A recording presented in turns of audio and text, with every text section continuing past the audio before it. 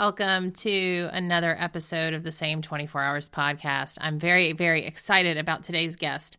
Mike Matthews joined me for a chat about being thinner, leaner, stronger, or in the case of a dude, perhaps bigger, leaner, stronger.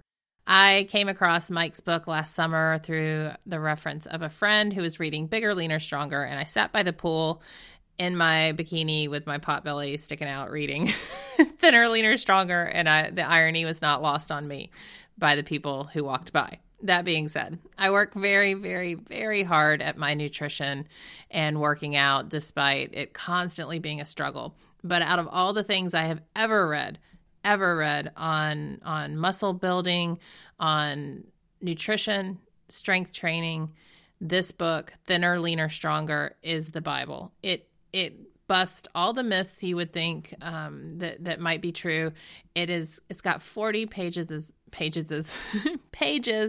of references. It's very researched, and Mike does a fantastic job in this book and across his social media, just helping people grow into the bodies that they want to have. So this is not about body shaming. This is not about making people lose weight.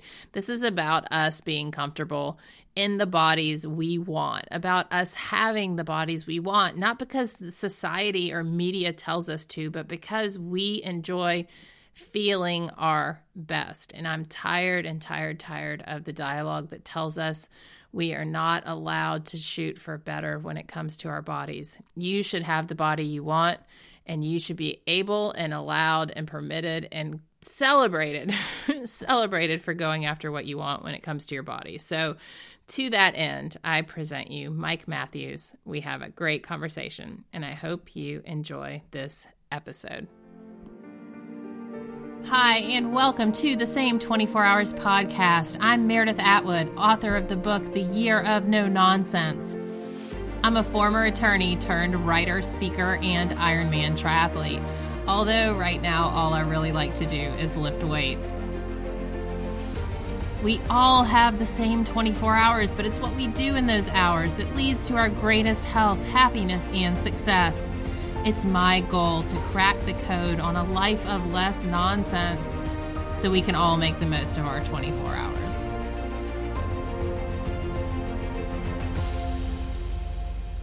So let's get started. Today's guest is Mike Matthews. Hi, Mike. Hey, thanks for having me. Hey, thanks for being here. This is awesome. So we were talking offline. Mike has a book coming out at the end of the 40th century. Yeah, exactly. A traditionally published book, but he's the author of It's gonna when you just download books into your brain, you don't even read them anymore. Download books into your brain. Yeah. No, we were talking about how long it takes to get a book published, but he is an author of best-selling books, Bigger, Leaner, Stronger for men and Thinner, Leaner, Stronger for women. You guys have probably seen some things I posted about this last summer, especially when I was reading it. So after I read Thinner, Leaner, Stronger, I was like, I've got to have this guy on the podcast because it's just so great. So congratulations on these books and for your mark on the world in the fitness industry. Thank you for my either hopefully not a blemish. A mark, a good mark, a beauty mark. Yeah, exactly. Well, let's talk to the audience a little bit about your background and your story and how you got involved in fitness. Yeah, I mean it's pretty standard, bro. Honestly, I got into weightlifting when I was 17, turning 18. So I grew up playing sports, played a lot of ice hockey, and then as I was getting out of that, I wanted to do something with my body. I got used to being active, and I was 17, 18, and I liked girls, and girls liked muscle. So I was like, I'll just do that. I'll go build some muscle, I guess. And so I got some friends together. You're 18. That's how your brain works. Right. And so I grabbed some friends and we got into it. And then I found I actually liked it it was an enjoyable activity and it was an enjoyable social activity, but I didn't know what I was doing. I just picked up some some magazines and started doing random workouts in the magazines and started reading a bit of the magazines and I guess gleaning whatever I could, and did that for a while, several years, probably 6 or 7 years of not really educating myself, just kind of going through the motions, so to speak, or well, I did apply myself, so I wasn't entirely going through the motions, but I was doing what most people did. Now, at that time, social media wasn't really like, there was no Instagram, I think. And so a lot of the information that was kicking around would be like in gym locker rooms or online forums, right? Or magazines. Right. There also wasn't much in the way of good books at the time, which is why I ended up writing a book. There was one that I came across once I started really looking, called Starting Strength, that really helped me. But a lot of the books, this is still a problem now, but it's less of a problem because there is some good literature out there now on the real science of getting fit. A lot of it was just fad stuff. And right. I knew enough to know that I didn't need to follow a fad diet or some fad exercise routine.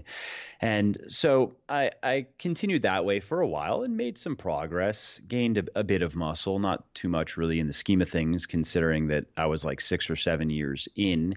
And to put it in perspective, for a guy, and this certainly applies to a woman as well, 7 years in, if you've done everything right, you have achieved your final form. Like you are going to get as fit as you ever will be in your lifetime, probably within your first 5 years as a guy. And I would say that's probably the same for women, although I'll say that women can get the body that most women want, they can get a bit faster, because for guys, they have to generally gain a bit more muscle than women need to gain to get the body they want.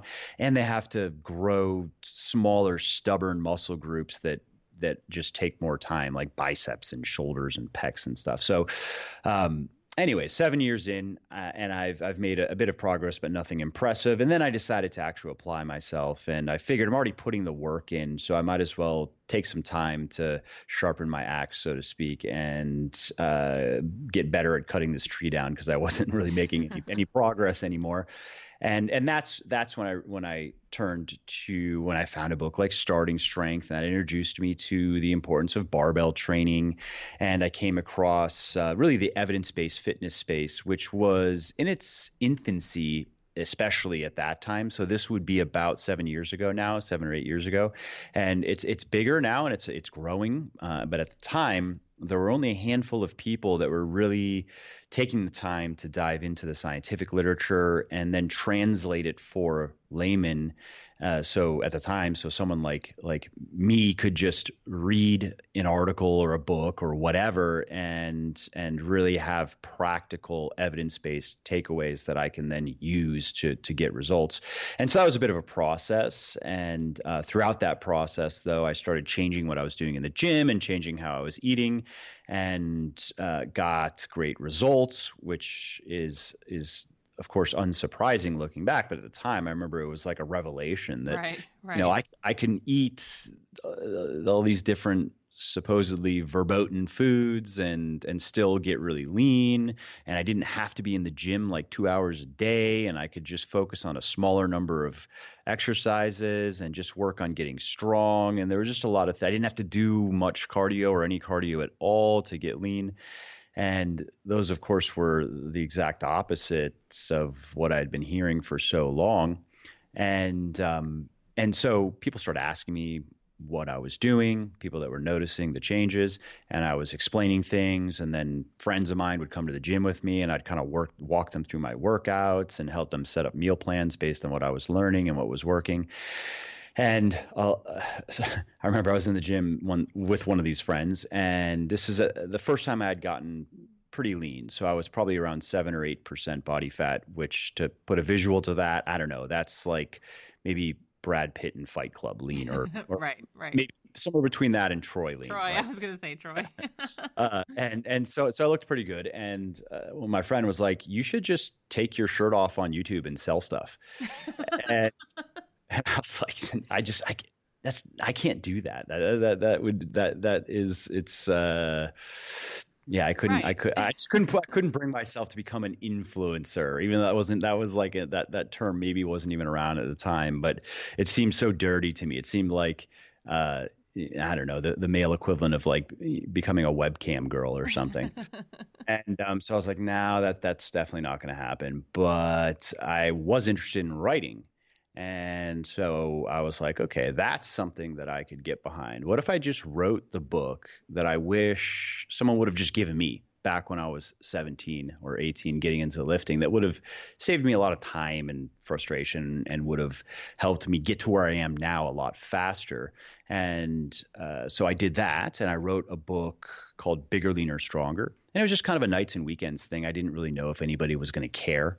But at the time, Amazon's self-publishing platform, KDP, Kindle Direct, whatever it stands for, actually, just Yeah.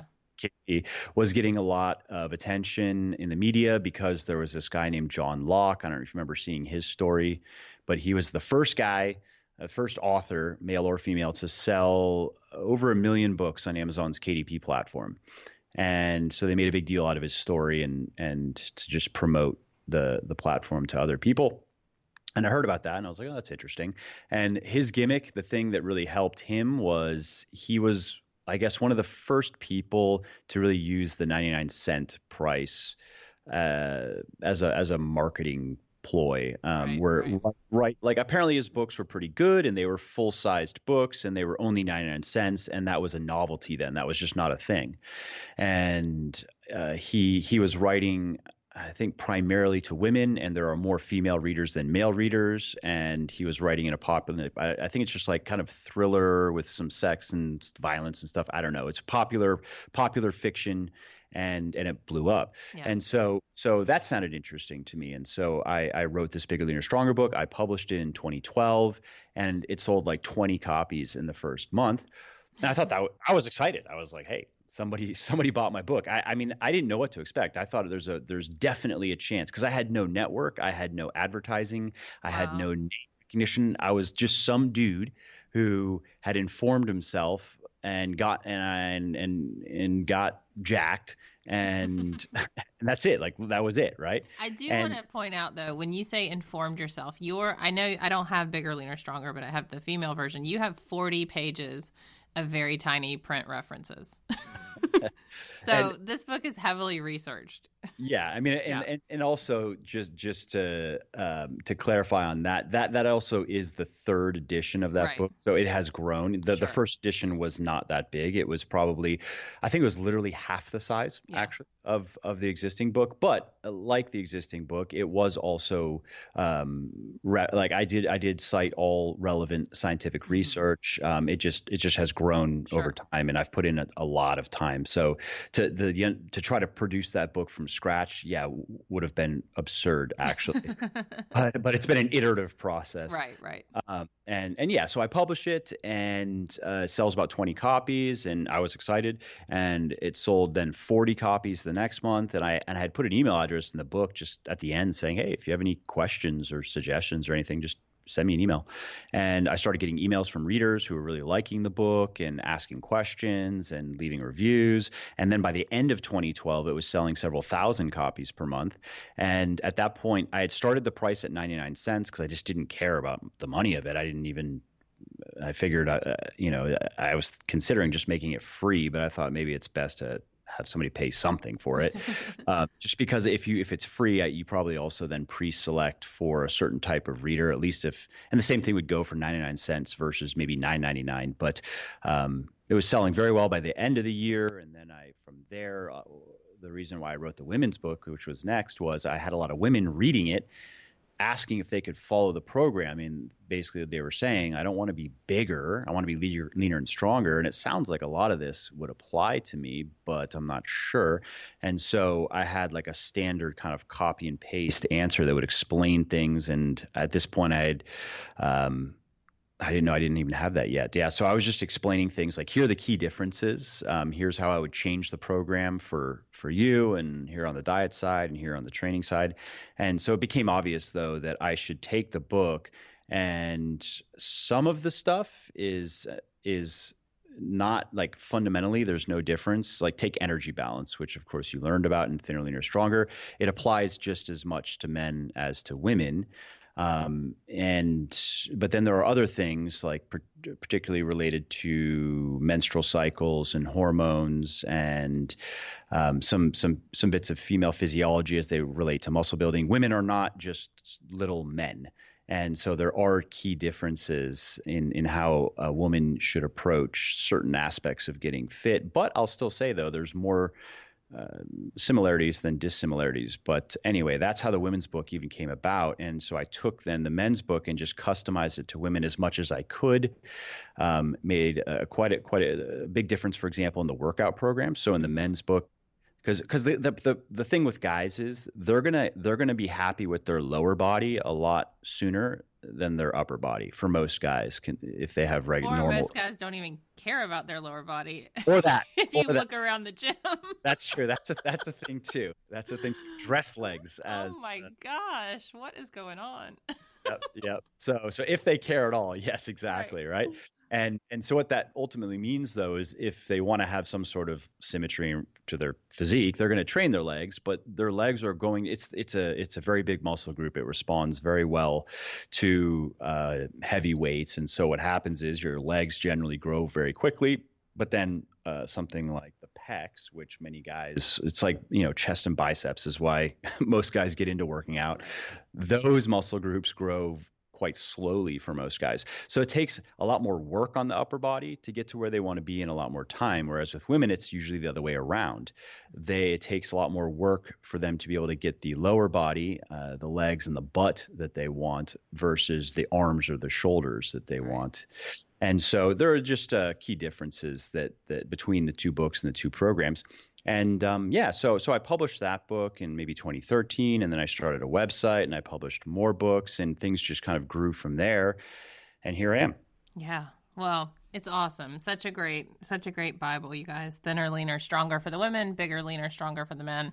But one of the things that I loved so much about, besides all the references, because I'm a nerd, and I love knowing that what I'm reading is heavily researched, but what I loved is that you really kind of looked at myths and things that we've been led to believe, and you say why those don't fly, and here's why, and it makes so much sense. I mean, by the end of this book, you have a clear plan, you have a clear path. So what are some of the things, let's maybe talk about 2 or 3 of these myths that maybe women in particular are led to believe with regard to their health, their diet, their fitness, and what is the truth about them?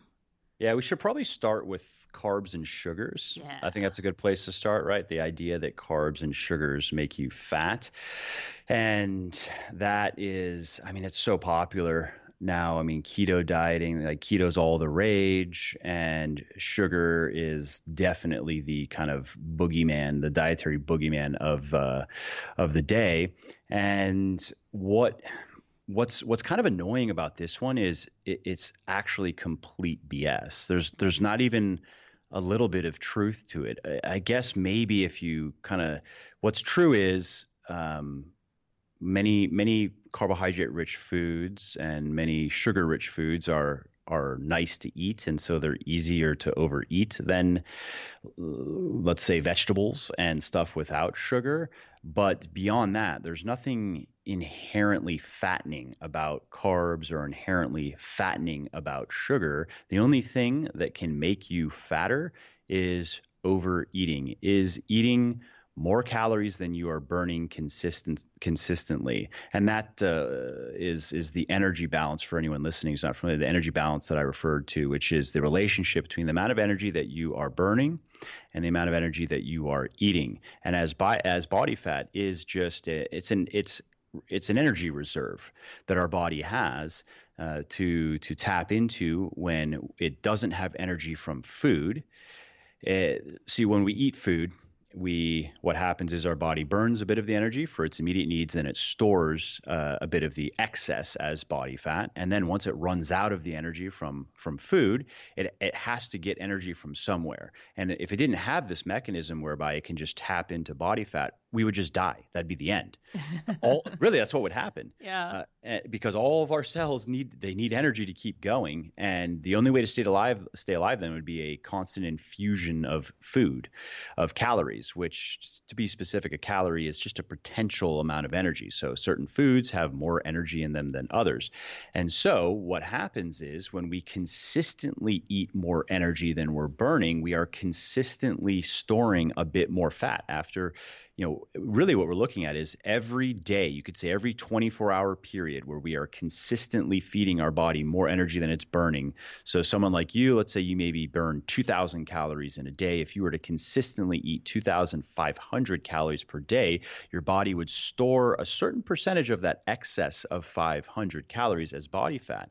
And you might not notice that in the day-to-day, just like how if you eat unhealthy food one day, you don't necessarily feel unhealthier, but do it for 2 months straight and you're not feeling so good anymore. Similarly with weight gain, it's so slight that you're not going to notice it in the day to day, but you are getting a little bit bigger, a little bit bigger, a little bigger. And then on the flip side, if you are consistently eating less or fewer calories than you're burning, less energy. So let's go the other way around, where you're burning 2,500 calories per day, but you're only feeding your body 2,000 calories per day.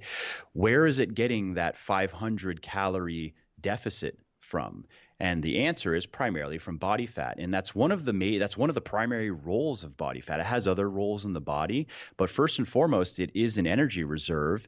And it's there because in the past, like our ancient ancestors, they often had to go for days without food, and then they would kill an animal and they would feast, and the body had to have some way to stay alive for what, maybe be a week before they eat again, and it's going to involve a lot of walking and physical activity. And so the mechanism that evolved was this, which is storing excess calories from meals and then burning them when there's no food energy available. So we bring that back to carbs and sugar. When viewed through that lens, there's nothing special about them in terms of calories.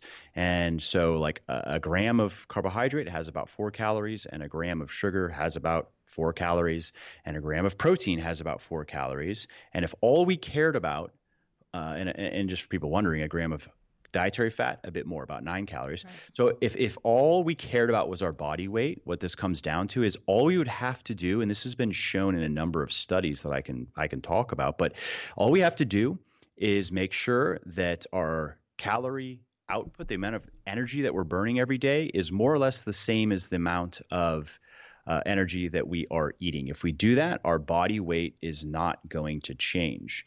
And this has been shown in a number of studies. There was a study conducted by scientists at Arizona State University that found no difference in weight loss or fat loss between people consuming 5 or 40% of their calories from carbohydrate for 10 weeks. There was a study conducted by scientists at the Medical College of Wisconsin that found no difference in weight or fat loss between people consuming 4 and 30% of their calories from carbohydrate for 6 weeks. And there are several other studies like this that I talk about in the book. And so what that comes down to, again, is if you are eating fewer calories than you're burning, regardless of the foods that you're eating, regardless of how many carbs, regardless of how much sugar, if you do that consistently, you will get leaner and leaner. Now, the caveat is that although many people say they want to lose weight, really what they want to do is they want to lose fat and not muscle. Right. They want to improve their body composition. And that's very true for women. For guys, it would instinctively be like, oh yeah, of course. Many women, though, are women don't think about it. They're conditioned to kind of just live and die by the scale, right? Right. And it's all about cardio, excessive cardio, and starvation dieting, and it's about seeing as low of a number as you can on the scale without thinking about body composition, which is what is your weight made up of? And in the context of this discussion, focusing particularly on muscle tissue and body fat. Now, the reason why many women, and this kind of ties into the next myth that we can talk about, the reason why many women are a bit turned off by even the idea of quote unquote gaining muscle is they think that it's going to make them bulky. right? And if they get into weightlifting in particular, like if they're going to gain muscle, they want to gain, quote, lean and long muscle, not bulky muscle. And there's no such thing as bulky muscle or lean and long muscle. Muscles can get bigger or smaller. That's actually all they can do. And some things make them bigger faster than others. But really, the problem with women who look bulky, and I understand that, like there are some women you can call it whatever you want, but bulky is a simple way of describing it. There is a certain look, but the problem there is not the weightlifting, it's not the muscle building, it's body fatness. Right. And so how this works is just to start with, I've worked with thousands of women over the years, and I would say the most women, probably most of the women listening to this, the type of body they want, if we put exact numbers to it, to go from, let's say, just normal female physique, not underweight, not overweight, just normal, to ideal for most women entails gaining probably about 15 pounds of muscle in the right places and maintaining a body fat percentage of around 20%. That's really what it comes down to. And that's so interesting, though. I really want everyone to hear that. Yeah, I mean, gaining 15 pounds of something. So when you don't lose any weight for a year, but yet all of a sudden all your clothes are 2 sizes smaller. Hello. Yeah. And, I've heard from so many women over the years, and I understand where it's kind of baffling, where especially so it's in the first couple months when your body's very responsive to weightlifting. And so they'll say they're a bit concerned because their weight hasn't changed or hasn't changed much, but like their clothes are fitting better and they look better, and they're not complaining. They're just confused. So like, how am I losing? Oh, I think they are complaining. Maybe people complain about this stupid number. Yeah, maybe sometimes, but they at least have a silver lining. There's like, like I'm happy with what's happening, but at the same time I'm not, and I don't know why. You know what I mean? Right. And so it's funny. It's happened many times where then staying in touch with women over the course of many months and even in some cases a number of years, but where they're very surprised once they've gotten the type of body where they're like, wow, like I look really good now. They're often surprised how much they weigh. Right. That they weigh, they would think that, oh, my ideal weight, because they think back to like maybe their college days or even high school days and go, all right, my ideal weight was X pounds, 120 pounds or something. And now they maybe weigh 140 pounds or 135 pounds. And they're like, but I look so good. I look even better than And then how is that? And the thing is with muscle tissue is it's denser than body fat. So a pound of muscle occupies less space than a pound of body fat. And so it can be deceiving. And the type of look, again, that many women are after, which is that athletic look where you have muscle definition. You don't look jacked, but you have good muscle tone, good muscle definition, curves. What many women don't realize is that actually requires a fair amount of muscle gain to have legs like that, to have a butt like that, to have arms and shoulders and a back like that requires a fair amount of muscle gain. And as this muscle tissue is dense, it doesn't take up as much space as body fat. So there's just a disconnect there between what gaining a pound of muscle really looks like, especially when it's distributed over, let's say, the entirety of your lower body versus a pound of body fat. Right. And so that's another myth that I talk about in the book, which is that idea that like, oh, you definitely don't want to, and don't lift heavy weights. Definitely like that's how you get super bulky, Right. Well, one of the things that was interesting is the kind of rate at which women can gain muscle. And when you really, and I think it was in your book, but it's like a half pound a month max. Yep. And that's in the beginning when your body's most responsive. Right. So if you're looking at gaining a half pound and then recomping, losing 3 pounds of fat, and then you're holding on to water because, that's a possibility. And then your weight just stays the same. And then you're like, well, I just quit. It's this frustrating process, but you're so right that the body that women are after is not skinny fat. No one wants to be skinny fat, even though we're just obsessed about the scale. Yep. Yeah. And again, that's just been, I understand that's been the focus a lot of the mainstream fitness information has Yeah. been, it's guys are supposed to go in the gym and lift a bunch of weights, and the girls are supposed to go to the treadmills and just grind their joints in dust and eat 500 calories a day. Yeah. So I've been really confused because I'm an Olympic style weightlifting background. So I was lifting weights from 14 to 19, and then I Nice. basically did nothing for 15 years but drink and eat pizza, and then I did some endurance sports. But I was all about getting jacked because of where I came from. Yeah. But it's interesting. I've always been really heavy. So even when I was lifting, I wasn't like, I competed as like an 80-kilo lifter, so like Oh yeah. 178 pounds, which even now that I don't do that, I realize that I can carry a lot of fat really well because I carry a lot of muscle well, which means I have a lot of places for my fat to hide. So Yeah. like I can lose 10 pounds and not look really any different because all of the intramuscular fat I think I can hold on to. But I find such a difference in just clothing size when I really hit the strength training hard. My weight is always fluctuating, but that measurement of your midsection and like Yep. maybe as a woman, your butt is such a big thing. And so I always encourage everyone I talk to. I'm like, if you're not measuring, you're not paying attention because that really matters. Yeah, it's very important, and specifically for women, it's important for guys to pay more attention to not just pay attention to the scale, but for women in particular for this reason. And also, then you have menstruation, which kind Hmm. of then your weight is already going to be fluctuating wildly, and that even, and you know this, I don't have to, based on your background, how it can impact your training too. Right. How when you're ovulating, you feel super strong, and that's probably when you would hit your PRs. And then later in your cycle, I mean, some women, they lose so much strength, it's actually baffling to them. They'll lose half of their strength. They'll Yeah. just feel almost like, useless. And so that those are also things that are just a couple examples of why, again, women are not just little men. There are some other factors that need to be accounted for. Right.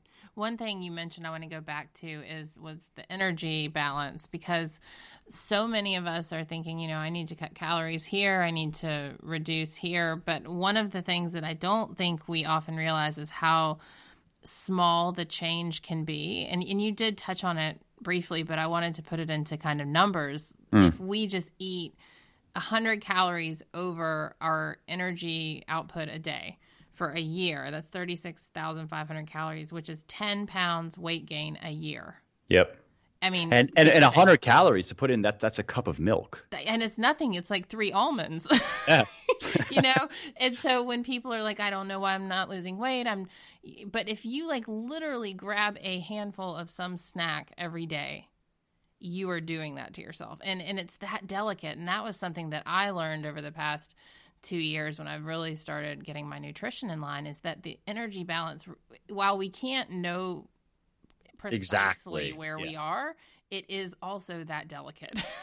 Yeah. And so it's And frustrating. oh, totally. And if that sounds daunting to anyone listening, I should add that when you are wanting to lose weight, and especially, let's say, lose fat specifically, just to make it clear, but especially when you're pretty lean and you want to get really lean, you do need to be very precise in your intake. To try to go about it in an intuitive way where you just kind of, try to stick to lower calorie foods and stay away from higher calorie foods, and just hope that you have enough of an energy deficit and a big enough difference between input and output to drive weight loss. It can work to a point, but there's a point where it really just doesn't work. And then you have to follow a strict meal plan. Now, you do get to eat the foods you like, and you've experienced that. So that makes it a lot easier when you actually look forward to your meals. So you're not, no foods are off limits. You are not heavily restricting anything. You are just watching how much food you're eating. But yes, you do, for example, want to get in the habit, in the beginning at least, of weighing your foods so you can really actually get an idea of what, a few hundred calories of yogurt actually looks like, or a Right. couple hundred calories of nuts. Like, what does that actually look like? And then, though, once you've reached your weight loss goal, Maintenance is much easier. You don't have to be as strict Hmm. because one, by then you're going to be pretty familiar with the foods you like to eat and the calories that they contain and how those calories break down into protein, carbohydrate, and fat. And so you're naturally going to have a better sense of how much food you should be eating to just kind of maintain your weight. But then also it's easier to course correct when, okay, let's say you overeat for a couple days and you might even be aware that you overdid it a little bit. And so then you just undereat for a couple days. Nothing drastic, but you just cut out. You go, this is what I normally eat for dinner. Okay, I'm going to cut out the pita bread for dinner for a couple days, and I'm going to eat one less piece of fruit for a couple days. There we go. There's 300 calories cut out of my daily intake, and I'll do that to quote unquote undo the few days of overeating. So it's very easy to do that when you want to just maintain your body weight and your body composition. But yes, if you want to lose fat as quickly and efficiently as possible, those little kind of slip ups add up to a smaller calorie deficit, or they can erase the calorie deficit altogether, which is annoying because you still feel like you are, I don't want to say on a diet, because many women, the experiences that they associate with being on a diet are not nearly are much more uh, unpleasurable than what we're talking about, because when you do get to eat the foods you like, and when you are not starving yourself, and when you are eating enough protein, I'm sure you've experienced this, right? That it's you might be hungry from time to time and feel like you would like to eat some more food, but you're not sitting and like daydreaming about pie or something, Right. you know? Right. It's totally different when you pick the right foods and when you are getting that balance versus just measuring calories and having it all be ice cream. Yeah, yeah, exactly. So that the it's still, though, if you slip up a little bit, you still feel like, okay, you're on, quote unquote, on your diet, and you would like to be able to eat a bit more, but you're not, now you're really not getting anywhere. And that's where little mistakes like some common ones, for example, just to be specific, is, let's say somebody, they make a meal plan and they put in 100 calories worth of like almond butter or something in a snack, and then that's supposed to be, I'm not sure if what is exactly in a tablespoon, but let's say there's measuring it in tablespoons, but they didn't think of it in terms of like how many grams of almond butter in actual physical weight equates to those calories. And so when they go do their tablespoons, they do like heaping tablespoons, but they don't realize that the tablespoon that they were working with in their meal plan was, let's say it's 16 grams or something, but their tablespoons are 20 grams. And oops, like that 100 calorie snack is maybe 140 calorie snack. And then that cup of oatmeal, oops, instead of 80 or 90 grams, it's 120 grams. So it's kind of a heaping. And so it's very easy to be like 80% right, but just to make enough of those little mistakes to erase the calorie deficit Right. and erase the fat loss. Right. And so that's why I try and let people know, it actually is a gift to be able to weigh and measure your food, because it is, even still, it's not 1,000% accurate. So that Yep. you're doing the best you can when you're weighing it, because the heaping tablespoon or even like the cup of strawberries can be way off. Totally. And Yeah. you can err on the side of, okay, I'm having a little bit less and a little bit more, and you don't have to be neurotic about it, obviously. Right. Like exactly what you're saying. You don't even know exactly how much energy you're burning every day. I mean, Right. you can come to a pretty accurate estimate, but it's a moving target that you're not going to hit, and you don't need to. You just need to get the most important things mostly right most of the time.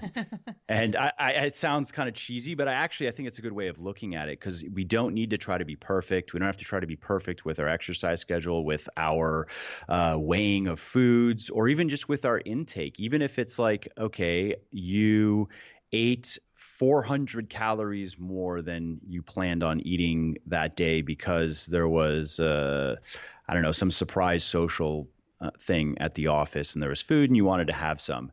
Okay, so what? I mean, it really doesn't matter. So you've set yourself back one day. You know what I mean? One, who And move cares? forward. Yeah. Exactly. I mean, let's say you're going to reach your goal in 90 days. All right, now it's 91 days. It really is not a big deal. And there's also something to be said for that it's actually nice sometimes when, let's say, you have a fair amount of fat to lose and it's going to take a few months. It's not going to be a few weeks, it's going to be a few months. And some people are very gung ho and they're just like hardcore and they are going to stay in a deficit the entire time and get there as quickly as possible. And that's fine, but I'd say that doesn't work well for most people. What works better is to have some breaks, even planned. Like, okay, I'm gonna be strict for a month, and then I'm going to take a week, and I'm going to not just eat anything, but I'm going to increase my calories by 300 or 400 calories per day. I'm just going to eat more food for a week just to give myself a break. Yeah. And that's a great idea, and that's been shown in research to help with long-term weight loss because it just makes it more sustainable. And so, all right, fine, you've been really sticking to your meal plan for 3 weeks, and you're doing well, and then you ate more than you wanted to one day or maybe even 2 days. You could get down on yourself, or you could go, well, there's no actual, okay, I've made this take an insignificant amount of time longer, and it's actually good for the body to have a break here and there because a calorie deficit, even when done correctly, it is mild starvation. That is how the body views it, even though it's not unhealthy and there's no other way to go about it. Our body doesn't know what our plans are. All it knows is if it keeps losing fat like this, it's going to die. Like that's actually all it knows. It doesn't know that like we plan on stopping at a healthy body fat level and eating more food again. And so it has different countermeasures, physiological countermeasures it deploys to try to get us to eat less and move more. And so it is nice for the body to get a little break occasionally. And so you could also view your quote unquote mistake as, all right, a little break, throw the body a bone. It's happy to get a little bit more food. And that can even make the whole process easier. Right. And if you just recognize it, that sometimes your body is just screaming. Like, for example, I've been on my meal plan for 2 straight weeks and I've done very, very well. And today, I don't know if it was because I turned on the impeachment hearing. I just stress levels go up. I was like, I want some rice checks because I don't do gluten. And honestly, rice checks are like the worst thing that I can possibly get into there because I don't stop it. Any of it. It's like crack for me. But I realized that I think my body was like, today was a rest day. Yeah. And my body, I think my body was genuinely like, you better feed me some stuff or I'm going to go on like a 4-day binge. You know what I mean? It was just that moment where I was like, you know what? I'm actually really hungry and I'm going to eat this rice Chex and it's going to be fine. And then I won't have the rice and the sweet potato I plan to have later.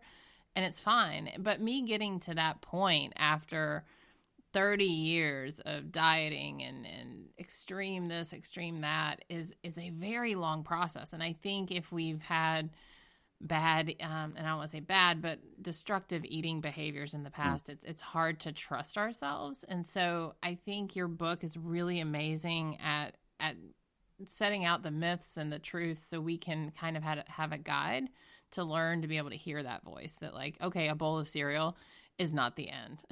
Carry on. And especially in the context of what we were just talking about, carbs and sugar, you know that you didn't just take any especially fattening action by eating some rice Chex. You know that, okay, maybe nutritionally it's not the best thing, fine, but you know, as long as your diet's good on the whole, you could have a bowl of those every day for the rest of your life, and have your doctor every time you see him or her be like, wow, you're so healthy. You're the paragon of health. How are you doing this? And that point though that you just said of, oh well, I'll just have the sweet potato and the rice that I was going to have later. I won't have that. That's a great simple way to also just kind of duck and weave with your body. Like you're saying, you were hungry and you felt maybe even specifically for carbs, and normally you'd eat your carbs later. And so you say, I'll have them now. And by the end of the day, I mean, your calorie intake may not have even been, that much different. You just shifted your meal timing, and you shifted a food choice one day, and you made it through the day satisfied, and like you said, not feeling even more on the edge of eating way too much, which also can happen. And Sure. and when it does happen, it's one of those things. It's to use the cheesy internet slogan, keep calm and carry on. It's not that big of a deal. Something good to know is that your body, you can only gain so much fat in a day, and there's no clear research on this, but I think a reasonable estimate would be maybe a pound, but you'd have to eat so much additional food to do that, and a lot of dietary fat. It would be maybe if you ate, let's say, I'm going to say about 5,000 calories more than you burned in a day with a lot of dietary fat, and you were pretty sedentary, maybe you could gain a pound. I'm not even sure the body can, because it has to synthesize this stuff. It doesn't Right. just magically turn into fat. Although And that's going to show up as like 8 pounds on the scale the next yes, day. because of water. That's true. Oh, That's true. yeah. You're going to hold more water, but of actual fat, and the water goes Right. away in a day or two. But of actual fat, and that's about as much of a binge as you. I mean, that's like we're talking about that's on top of what you burn. So we're talking about eating 8,000 plus calories in a day. That would be hard for me to do without puking. Uh, I could do it, Mike. yeah, I mean, maybe I No could do that. problem. I'm trying to think. If I It's planned just like my a food. large pizza.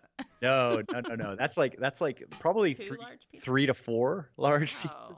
Oh, maybe not in one sitting, but Okay. Well, true. I could do it with you then, but I'll just say I would not be hungry at all. I would just be eating for the sake of eating, because yeah. at that point your body is like, whoa, whoa, okay, we're good. We don't need this much energy. We like That's when food. you have the meat sweats. Yeah. Yes, exactly. That's what we call them anytime we go out to eat and have like way too much like steak or something.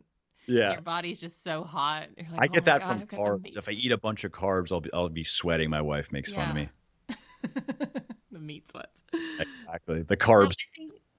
I think it's just so helpful to bring that kind of truth to the world, though, to be like, do you know how much you have to eat to legitimately gain a pound in a day? Yep. I mean, it's so important that everyone listening like really hears that. Like, hear it. 3 large pizzas. We're Yeah. not doing that to ourselves. Yeah. Yeah, and again, I'm not even sure. I'm not even that there's a question as to really Right. what the physiological limit is, but I think that's a reasonable estimate. And exactly that point of what you said is that you're not doing that. And also something that should be said it's just more good news along these lines is your body doesn't do the same things with calories from protein, carb, and fat. So as far as immediate fat storage goes, and I don't want to confuse anybody here, so energy balance over the long term, the bigger picture really dictates your body weight. If we're looking at an individual meal, though, a high fat meal results in the most fat storage because dietary fat is chemically similar to body fat. It doesn't need to be processed nearly as much as carbohydrate and protein to turn into body fat. And so what you see is a high percentage of it is just converted into body fat. So that's the most effective way to get fatter from an individual meal is eat a lot of calories and a lot of dietary fat in that meal. And if you want to speed it up even more, then add some alcohol too. But carbohydrate, contrary to what is commonly claimed, and a number of studies have shown this, carbohydrate is not converted effectively into body fat. And actually, it's not converted at all into body fat until carbohydrate intake has been very high for several days. And this has been shown in a couple of studies. It can contribute to fat gain in other ways, but as far as like directly gaining more fat, carbs do not, if we look at an individual meal, contribute much to direct fat gain at all. And protein is the same. It's negligible. So again, that doesn't mean that and this has been also tested where then some people along the way thought they could hack their biology by essentially eating a lot of protein, a lot of carbs, and like no dietary fat. And that doesn't work. What happens is when the body goes, because the body needs dietary fat for various like vital health reasons, and it goes, oh shit, we're not getting the fatty acids that we need. It then starts converting carbohydrate in particular into those fatty acids. So you can't trick your body. But as far as an individual meal goes, let's say you've just eaten a lot of carbs. That's a common thing, right? And that includes sugar too. Again, not only can you only gain so much fat from an individual meal and then from a day, but if it's a high carb meal, it will result in less fat gain than, let's say, a high fat meal. Now, a high protein meal would be even better in that regard, but that's a bit weird unless you just like to eat, like, I don't know, a pound of meat in one sitting, and that's it. Yeah, unless you like the meat sweats, and that's what you go for. But it's also something to keep in mind is that a lot of the stuff that we like to eat tends to be, it depends. It can come with some fat, but a lot of it tends to be higher carb, and that's really even less of an issue as far as immediate fat gain goes than like eating 19 avocados. Like that would be worse. Right. Well, Mike, we could talk for days, and that's why you have your amazing Instagram and all of your social media, Muscle for Life Fitness on Instagram, tons of information about all of this. But your book for the women, Thinner, Leaner, Stronger, and for the guys, Bigger, Leaner, Stronger, is just fantastic, everyone. So make sure you check it out. Mike, so one question for you before we go. This podcast is called The Same 24 Hours, which means we all have the same 24 hours in our day. But it's what we do in those 24 hours that makes the difference between our greatest health, happiness, and success, and a life perhaps that we don't want. So I like to ask my guest, what is something that you do on a daily basis that you think contributes to your greatest 24 hours? Cocaine, probably. A lot of very productive. And skinny. Yeah. Higher, leaner, stronger. There it is. No, I would say reading is reading and working out. Cliche, but those are probably the two things that. So I wake up early-ish, 5:30 or 6, and I have an infrared sauna that I go sit in because it has some health benefits. It also just feels nice, and I read first thing in the morning, and that's, let's say, 45 minutes or so on average, sometimes a little bit less depending on when I wake up, and sometimes a little bit more. And then I go straight from there to the gym, and I do my workout first thing in the morning, and then I go to work after that. And I find that just starting my day that way, it sets the kind of the tone for the rest of the day. Like I start every day in a good mood. I have energy. I feel awake, and I've checked off 2 little boxes already. And those are 2 activities that contribute greatly to the bigger picture of what I want to do and my goals, and for different reasons. But it's nice to know that those are just very high leverage activities that are benefiting me in many different ways. And so, yeah, for me, I'd say those are probably the 2 biggest. Awesome. Well, thank you so much, Mike. Absolutely. Thanks for having me. I really appreciate it. Thank you for joining me on this episode of The Same 24 Hours. Remember to rate, review, and share this podcast. It really matters. I appreciate it. See you next time.